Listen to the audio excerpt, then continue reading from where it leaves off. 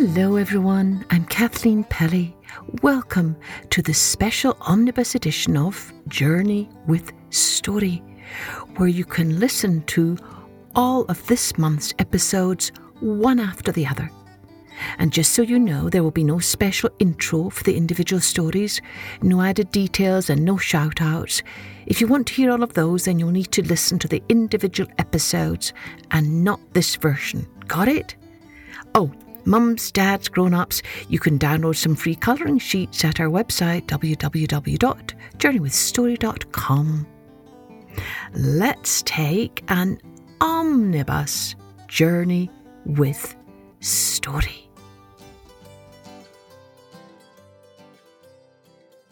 Now, let's take a journey with How the Whale Got His Throat.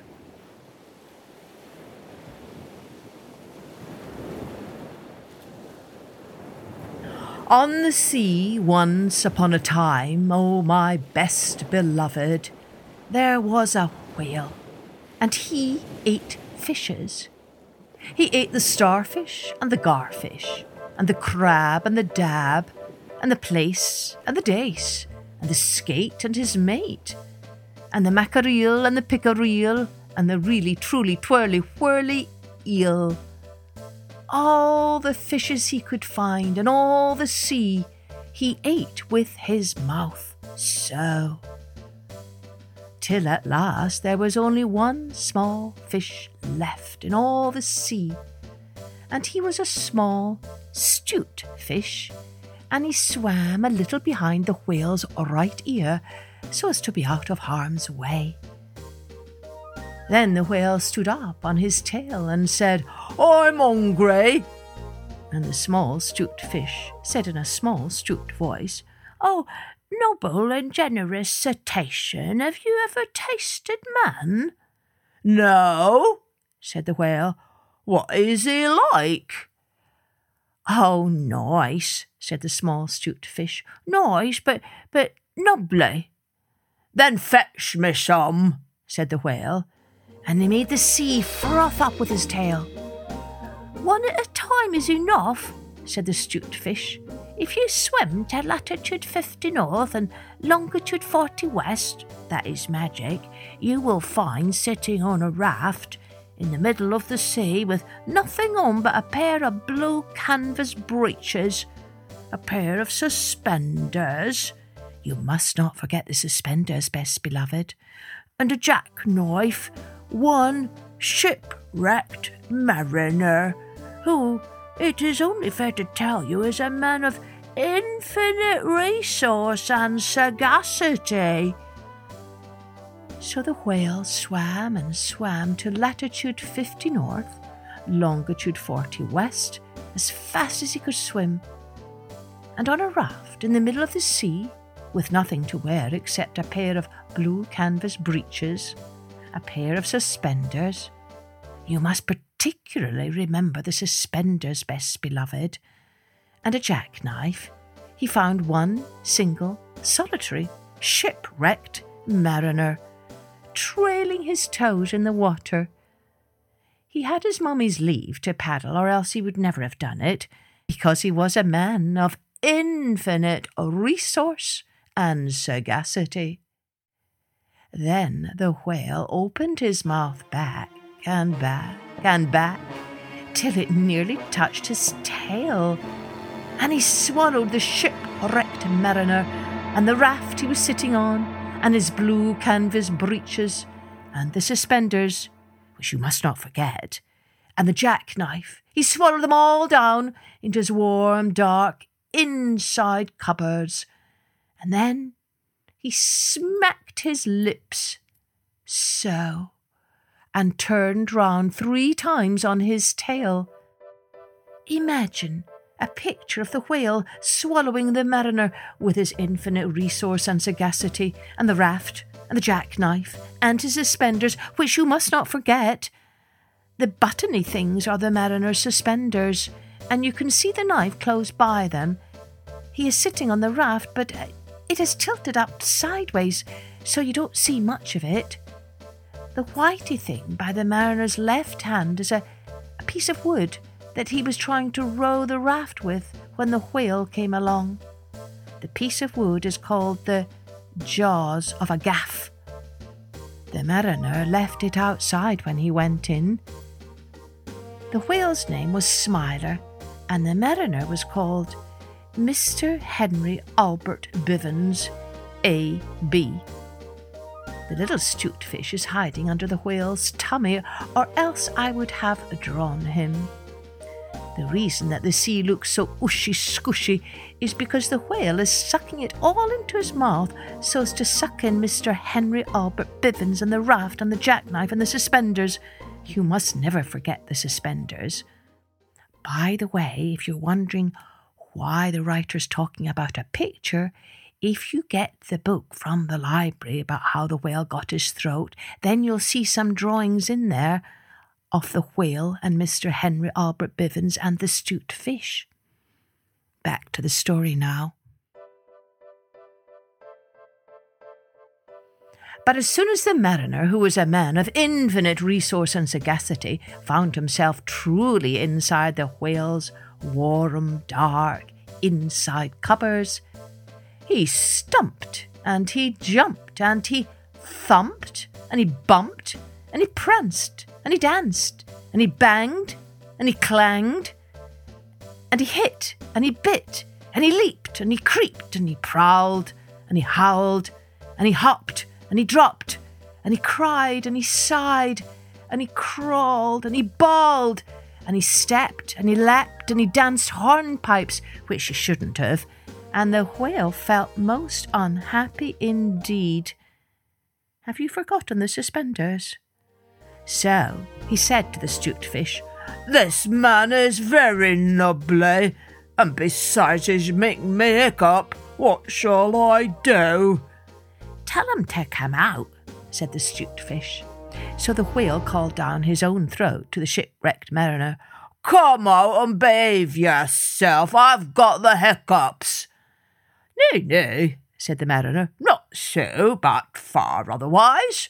Take me to my natal shore and the white cliffs of Albion, and I'll think about it." And he began to dance more than ever. "You'd better take him home," said the 'stute fish to the whale. "I ought to have warned you that he is a man of infinite resource and sagacity."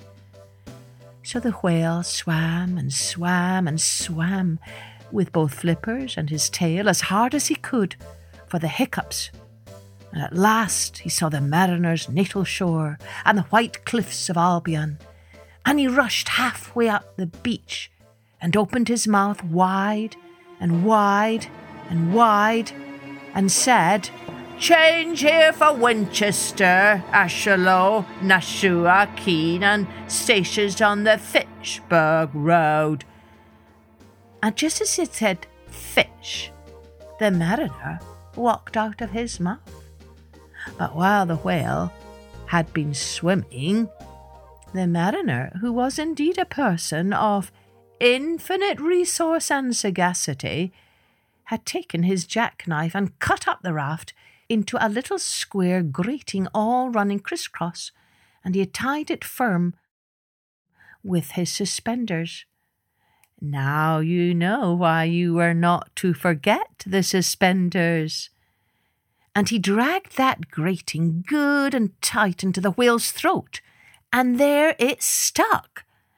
Then he recited the following sloka, which, as you have not heard it, I will now proceed to relate. "By means of a grating I have stopped your eating." For the mariner, he was also an Hibernian, and he stepped out on the shingle and went home to his mother, who had given him leave to trail his toes in the water, and he married and lived happily ever afterward. So did the whale, but from that day on, the grating in his throat, which he could neither cough up nor swallow down, prevented him eating anything except very, very small fish. And that is the reason why whales nowadays never eat men or boys or little girls.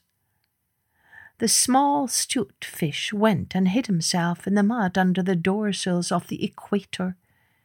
He was afraid that the whale might be angry with him.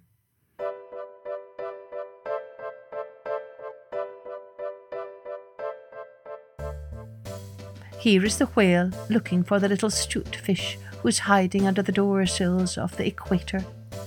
The little 'Stute fish's name was Pingle. He is hiding among the roots of the big seaweed that grows in front of the doors of the equator. I have drawn the doors of the equator. They are shut. They are always kept shut, because a door ought always to be kept shut. The ropey thing right across it is the equator itself, and the things that look like rocks are the two giants Moar and Coar that keep the equator in order. They drew the shadow pictures on the doors of the equator, and they carved all those twisty fishes under the doors. The beaky fish are called beaked dolphins, and the other fish with the queer heads are called hammer-headed sharks. The whale never found the little 'Stute fish till he got over his temper, and then they became good friends again. The sailor took the jackknife home. He was wearing the blue canvas breeches when he walked out on the shingle. The suspenders were left behind, you see, to tie the grating with, and that is the end of that tale.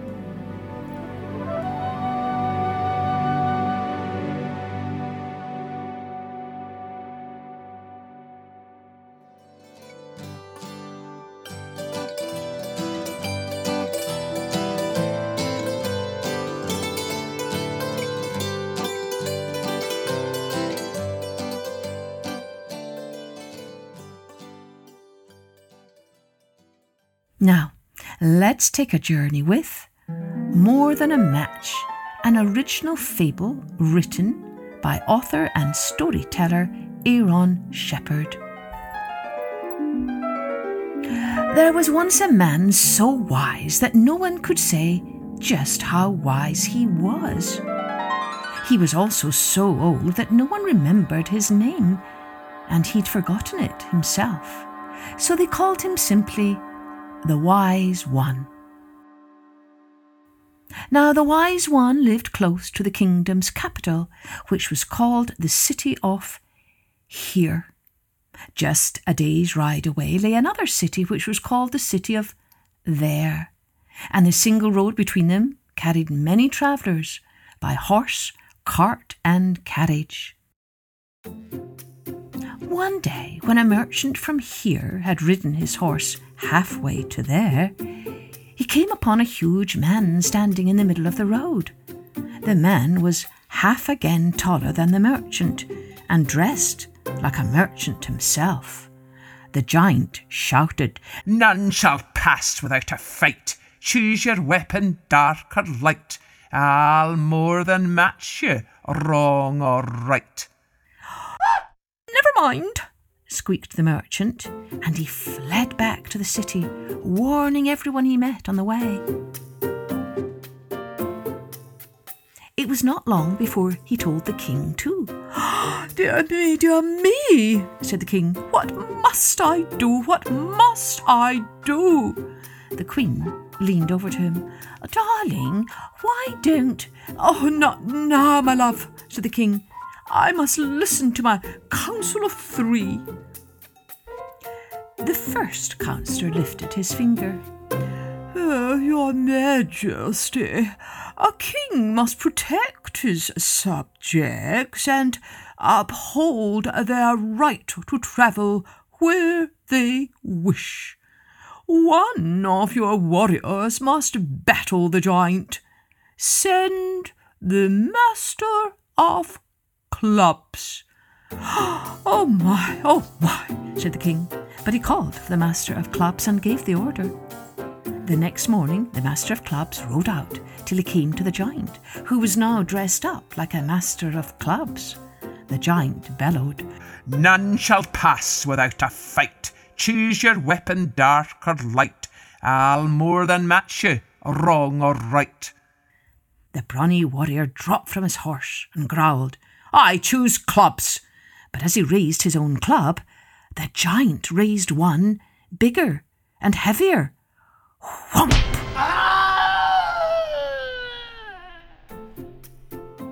And the master of clubs was shorter and wider than before. The flattened warrior raced back to the king. "Ah, dear me, said the king, and again asked, "What must I do? What must I do?" "Darling," said the queen, "why don't you—" "Not now, my love," said the king. "My counsellors will surely know what's best." The second counsellor pulled his ear. "Your Majesty, this is a great insult to your kingdom and must not go unanswered.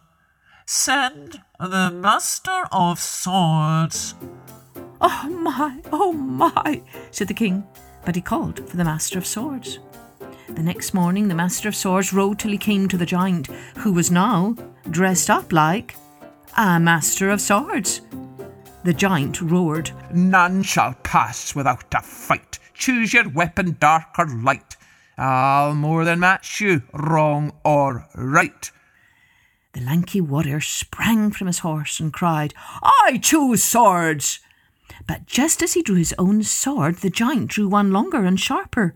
Swish, swish, swish. And the shirt of the Master of Swords hung in shreds. The tattered warrior raced back to the king. "Ah, dear me, said the king. "What must I do? What must I do?" "Darling," said the queen, "why don't you ask—" "Oh, not now, my love," said the king. "At times like this we must trust in the counsellors."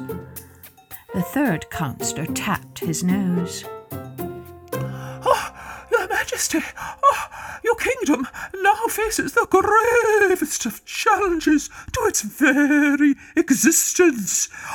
You have no choice but to use your most powerful warrior.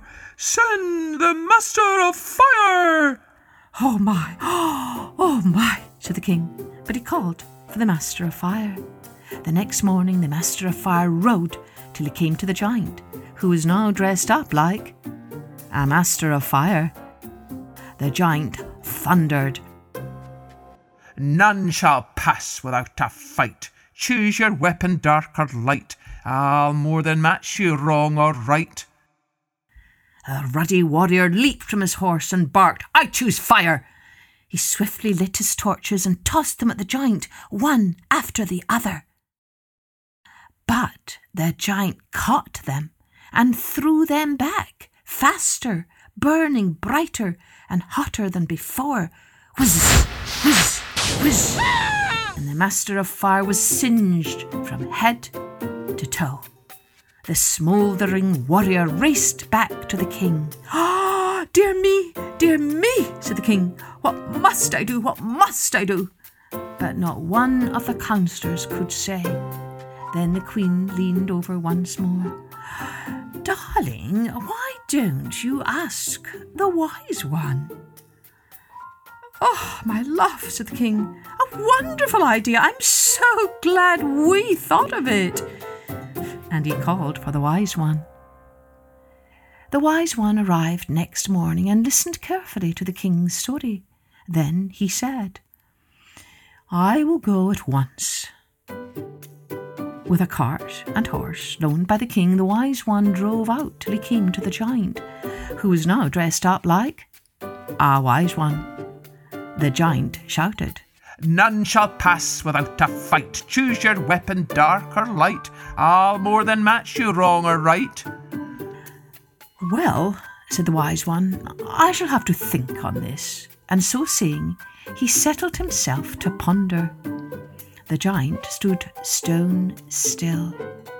After a while, the wise one's stomach grumbled. He reached into his bag for a loaf of brown bread and broke off a piece. He was about to bite into it when he heard a growl from the stomach of the giant. "Perhaps you too are hungry," said the wise one pleasantly. He held out the piece of bread. "Would Would you care to share my humble repast?" "So," cried the giant, "you try to conquer me with kindness, but now I'll more than match you." Almost faster than the wise one could see, the giant took from his own bag a table and chair and all manner of tasty, wholesome dishes fit for a wise one. Grains, cheeses, vegetables, fruits. Then, before the wise one could look twice, the giant stood there again, solid as rock and blocking the road. "Ah, so that's the way of it," murmured the wise one. Up he got from the cart and sat at the table to enjoy the giant's offering.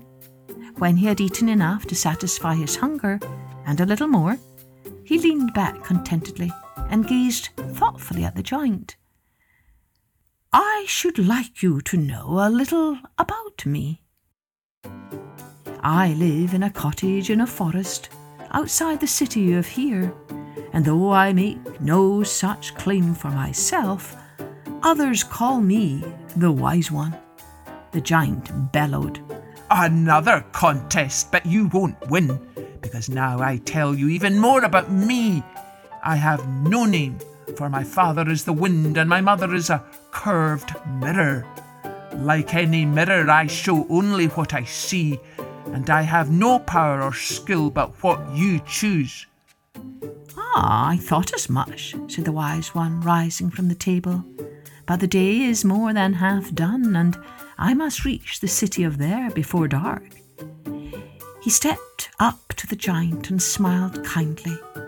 "May I offer you a ride?" The giant screamed. "You dare to challenge me again? This time I'll best you once and for all." He picked up the wise one, then the cart, then the horse, all together. Then he raced down the road as fast as any wind, all the way to the city of there. The giant set them down gently at the city gate. "I hope you have at last learned your lesson," he said. "Oh, I have," said the wise one breathlessly.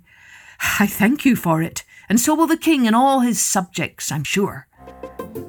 Then the giant raced back up the road and was out of sight within seconds. And ever since then, thanks to the wise one, travellers between here and there have only to bring themselves half of the way, and then they get a ride from the giant.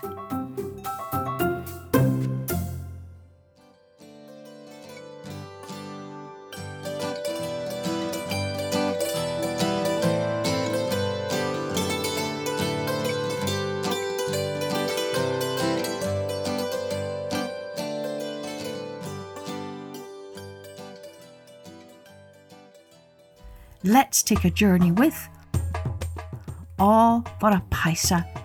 A paisa is a small coin used in India where this story takes place.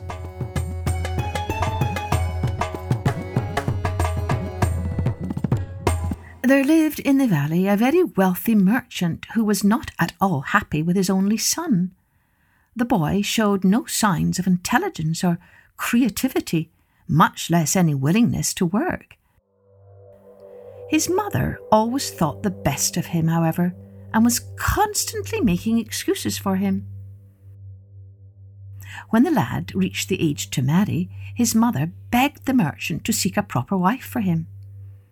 The merchant, however, was too much ashamed of his lazy son, and in his own mind had fully decided never to have him married. But the mother had set her heart on this.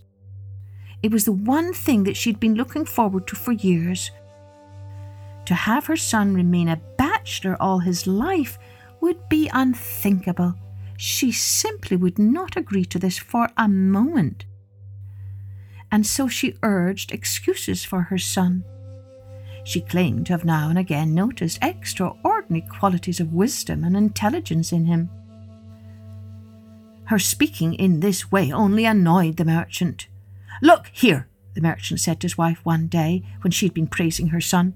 "I have heard this many times before, but you have never once proved it. I do not believe there is a particle of truth in anything that you say. Mothers are blind. However, to satisfy you, I will give the fool another chance.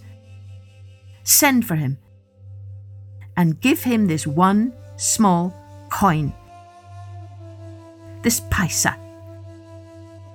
Tell him to go to the bazaar and with this one paisa to buy one item. That one item must be something to eat, something to drink, something to chew on, something to plant in the garden, and some food for the cow. The mother told the boy these instructions. She gave him the paisa and the boy left. When he came to the river, he became alarmed and wondered, "Oh, what can be bought for only one paisa? To eat and drink and do all the other things my mother asks for. Oh, surely this is an impossible task." At that moment, the daughter of an iron-smith came up. Seeing the lad's unhappy expression, she asked him what was the matter. He told everything his mother had ordered him to do. "I know what you can do," she said. Do you know what she's going to tell him to do? Can you think of the answer to this riddle that provides something to eat, something to drink, something to chew upon, something to plant in the garden, and some food for the cow?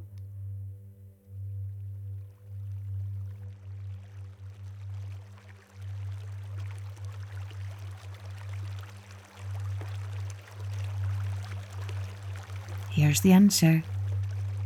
"I know what you can do," she said. "Go and buy a watermelon with one paisa," said the girl. "It provides something to eat, something to drink, something to chew upon, something to plant in the garden, and some food for the cow. Give it to your parents and they will be pleased." And so this is exactly what the boy did. When the merchant's wife saw the cleverness of her son, she was very glad. "Look," she said to her husband as soon as he came home, "this is our son's work." "Actually, mother," said the boy, "the daughter of an ironsmith advised me to do this." Nevertheless, the father was impressed that the lad had found such a fine solution. And so they invited the family of the ironsmith to their house for dinner. Both parents were pleased to see love bloom between the two young people. And so the daughter of the ironsmith married the merchant's son, and the lad became a hard-working young husband, and they all lived happily ever after.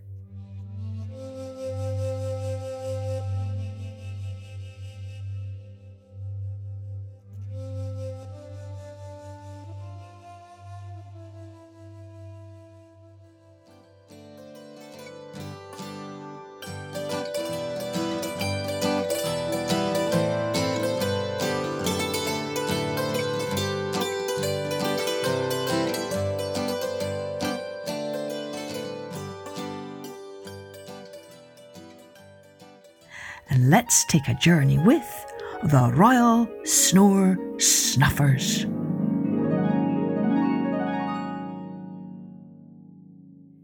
King Hamish was a very noisy king, loud and blustery like a big blast of wind. Everywhere he went, doors banged, windows rattled, walls shook, and armour clattered. His wife, Queen Fiona, was a very quiet queen, soft and hushed like a whisper. Everywhere she went, she glided and tiptoed and floated as silent as a snowflake. But, despite their differences, this noisy king and this quiet queen lived together in perfect peace and harmony for many a year and a day until One night, King Hamish began to snore. His snores were not just the piffling-whiffling kind of snores that most people make, where soft puffs of air sidle out between trembling lips. Oh, no. King Hamish's snores were rip-roaring, whooshing snorters of snores. All night long, his lips bounced and blubbered together as gigantic jets of air blasted out.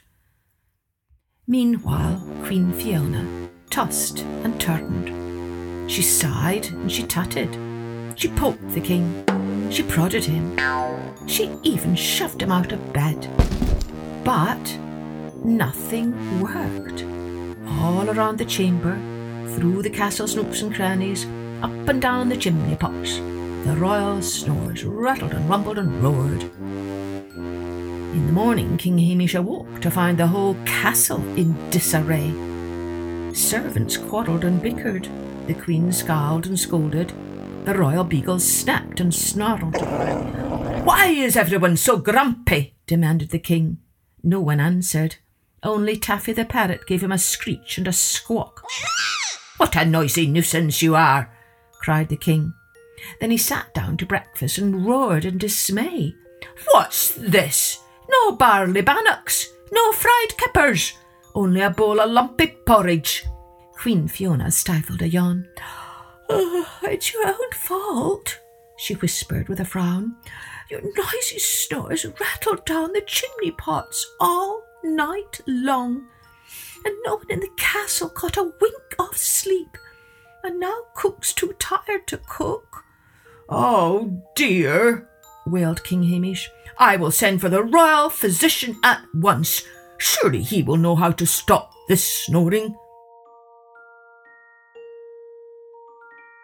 That afternoon, bustling into the castle with his bag of potions and pastes, came Dr. McSniffle-Snuffle. After examining the king, the doctor wagged his bony finger. "Your Majesty is too fat," he scolded. "No more raspberry trifles or sticky dumplings for you. That will snuff out your nasty snores." King Hamish did as the doctor ordered. In a few weeks he grew as thin as a reed and as sour as crab apples. But his snoring did not stop.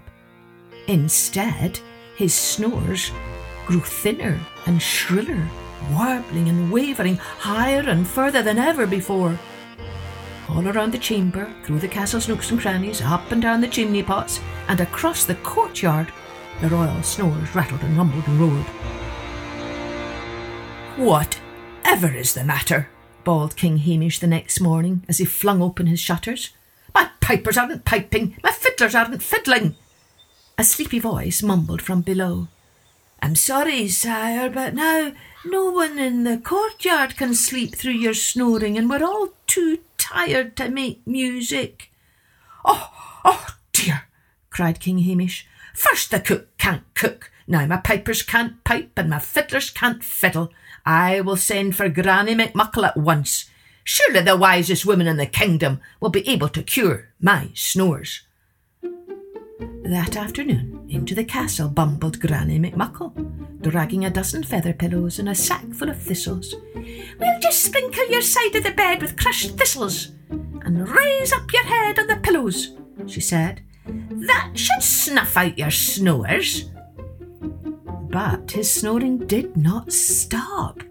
Instead, his snores grew scratchier and bristlier, spouting and spraying higher and further than ever before. All around the chamber, through the castle's nooks and crannies, up and down the chimney pots, across the courtyard, over the brae, down the glen, and across the loch, the royal snores rattled and rumbled and roared. In the morning, a messenger from the neighbouring kingdom of Lochnarie stood at the castle gates. "Unless this abominable racket ceases forthwith, war will be declared," he announced. Oh dear," wailed King Hamish. "We can't have that. I will call for—" Finlay McFiddle-Faddle, surely he can stop this snoring." That afternoon the royal inventor, a willowy old man with a matted grey beard that trailed to the ground, hobbled into the castle. In his hand he clutched his latest invention, a nose-shaped pouch attached to a long wooden pole. "Don't worry, sire," he croaked excitedly. "Whenever your snoring starts, I will plop my pouch over your nose and snuff out the snore." That night, when the first snorific snore rumbled out, Finlay McFiddle-Faddle jumped into the air. Up and up he leapt, thrashing his pole from side to side. Down and down he crashed, tripping over his beard, capsizing the chamber pot, and flopping onto the royal bed with his spindly legs jangling in the air. "Oops!" he muttered. "Ah, what a scunner!" shouted the king, and he sent the inventor packing with the royal chamber pot clamped over his head. "Not to worry, my dear," he told the queen. "Go back to sleep. It is time for me to find my own cure for this dreadful snoring." So the king clattered off to the kitchen to ponder his predicament. As the cook dozed by the fire and Taffy the parrot snoozed on his perch, King Hamish sat at the table with his head in his hands. Maybe some kind of potion or paste would help, he thought. Maybe a magic spell? Some herbs, perhaps? Or I could go and live in another castle in another kingdom far, far away. But how lonely I would be without my fair, quiet queen. And the thought of such a catastrophe so perturbed the king that he burst into a bellowing sob. The cook jolted awake. Sorry, cook, wailed the king. I never meant to wake you, but... Suddenly King Hamish stopped talking and he stared at Taffy the parrot. How very odd, he said. That bird hasn't so much as twitched a feather, despite all the din I made. He's deaf, sire, explained the cook. Deaf as a doorpost these past 10 years and more. Deaf? Deaf? Screamed the king. Why, that's the answer. And he scooped the cook up into his arms, kissed her soundly in both cheeks, and danced a merry jig all around the kitchen.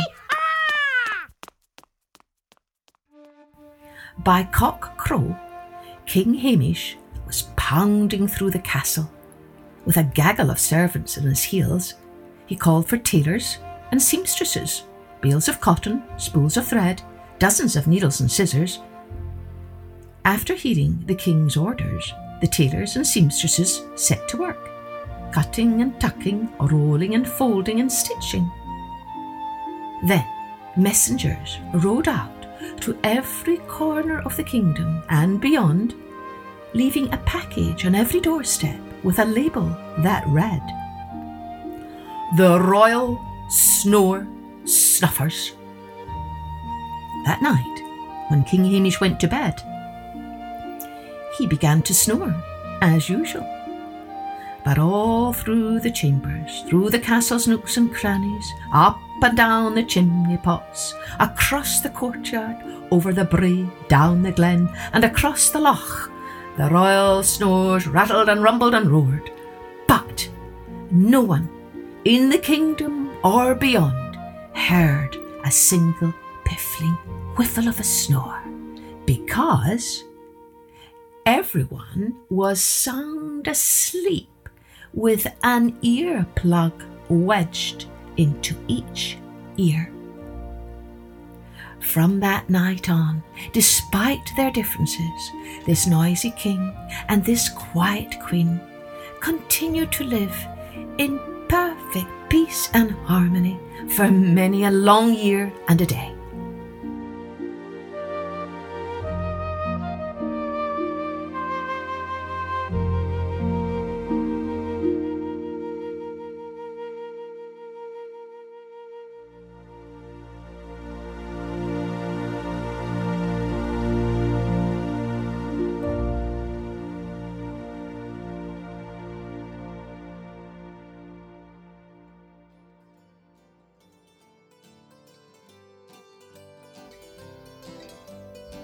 I hope you enjoyed all of our stories for this month.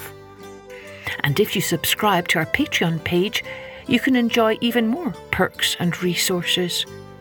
Here's to stories aplenty that fill our hearts with grace and goodness, hope and light, so that we remember, as my favourite poet says, all shall be well, all shall be well, and all manner of things shall be well.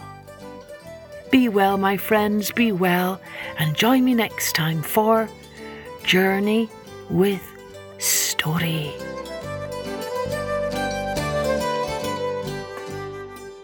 Music and post-production was by Colette Jonas.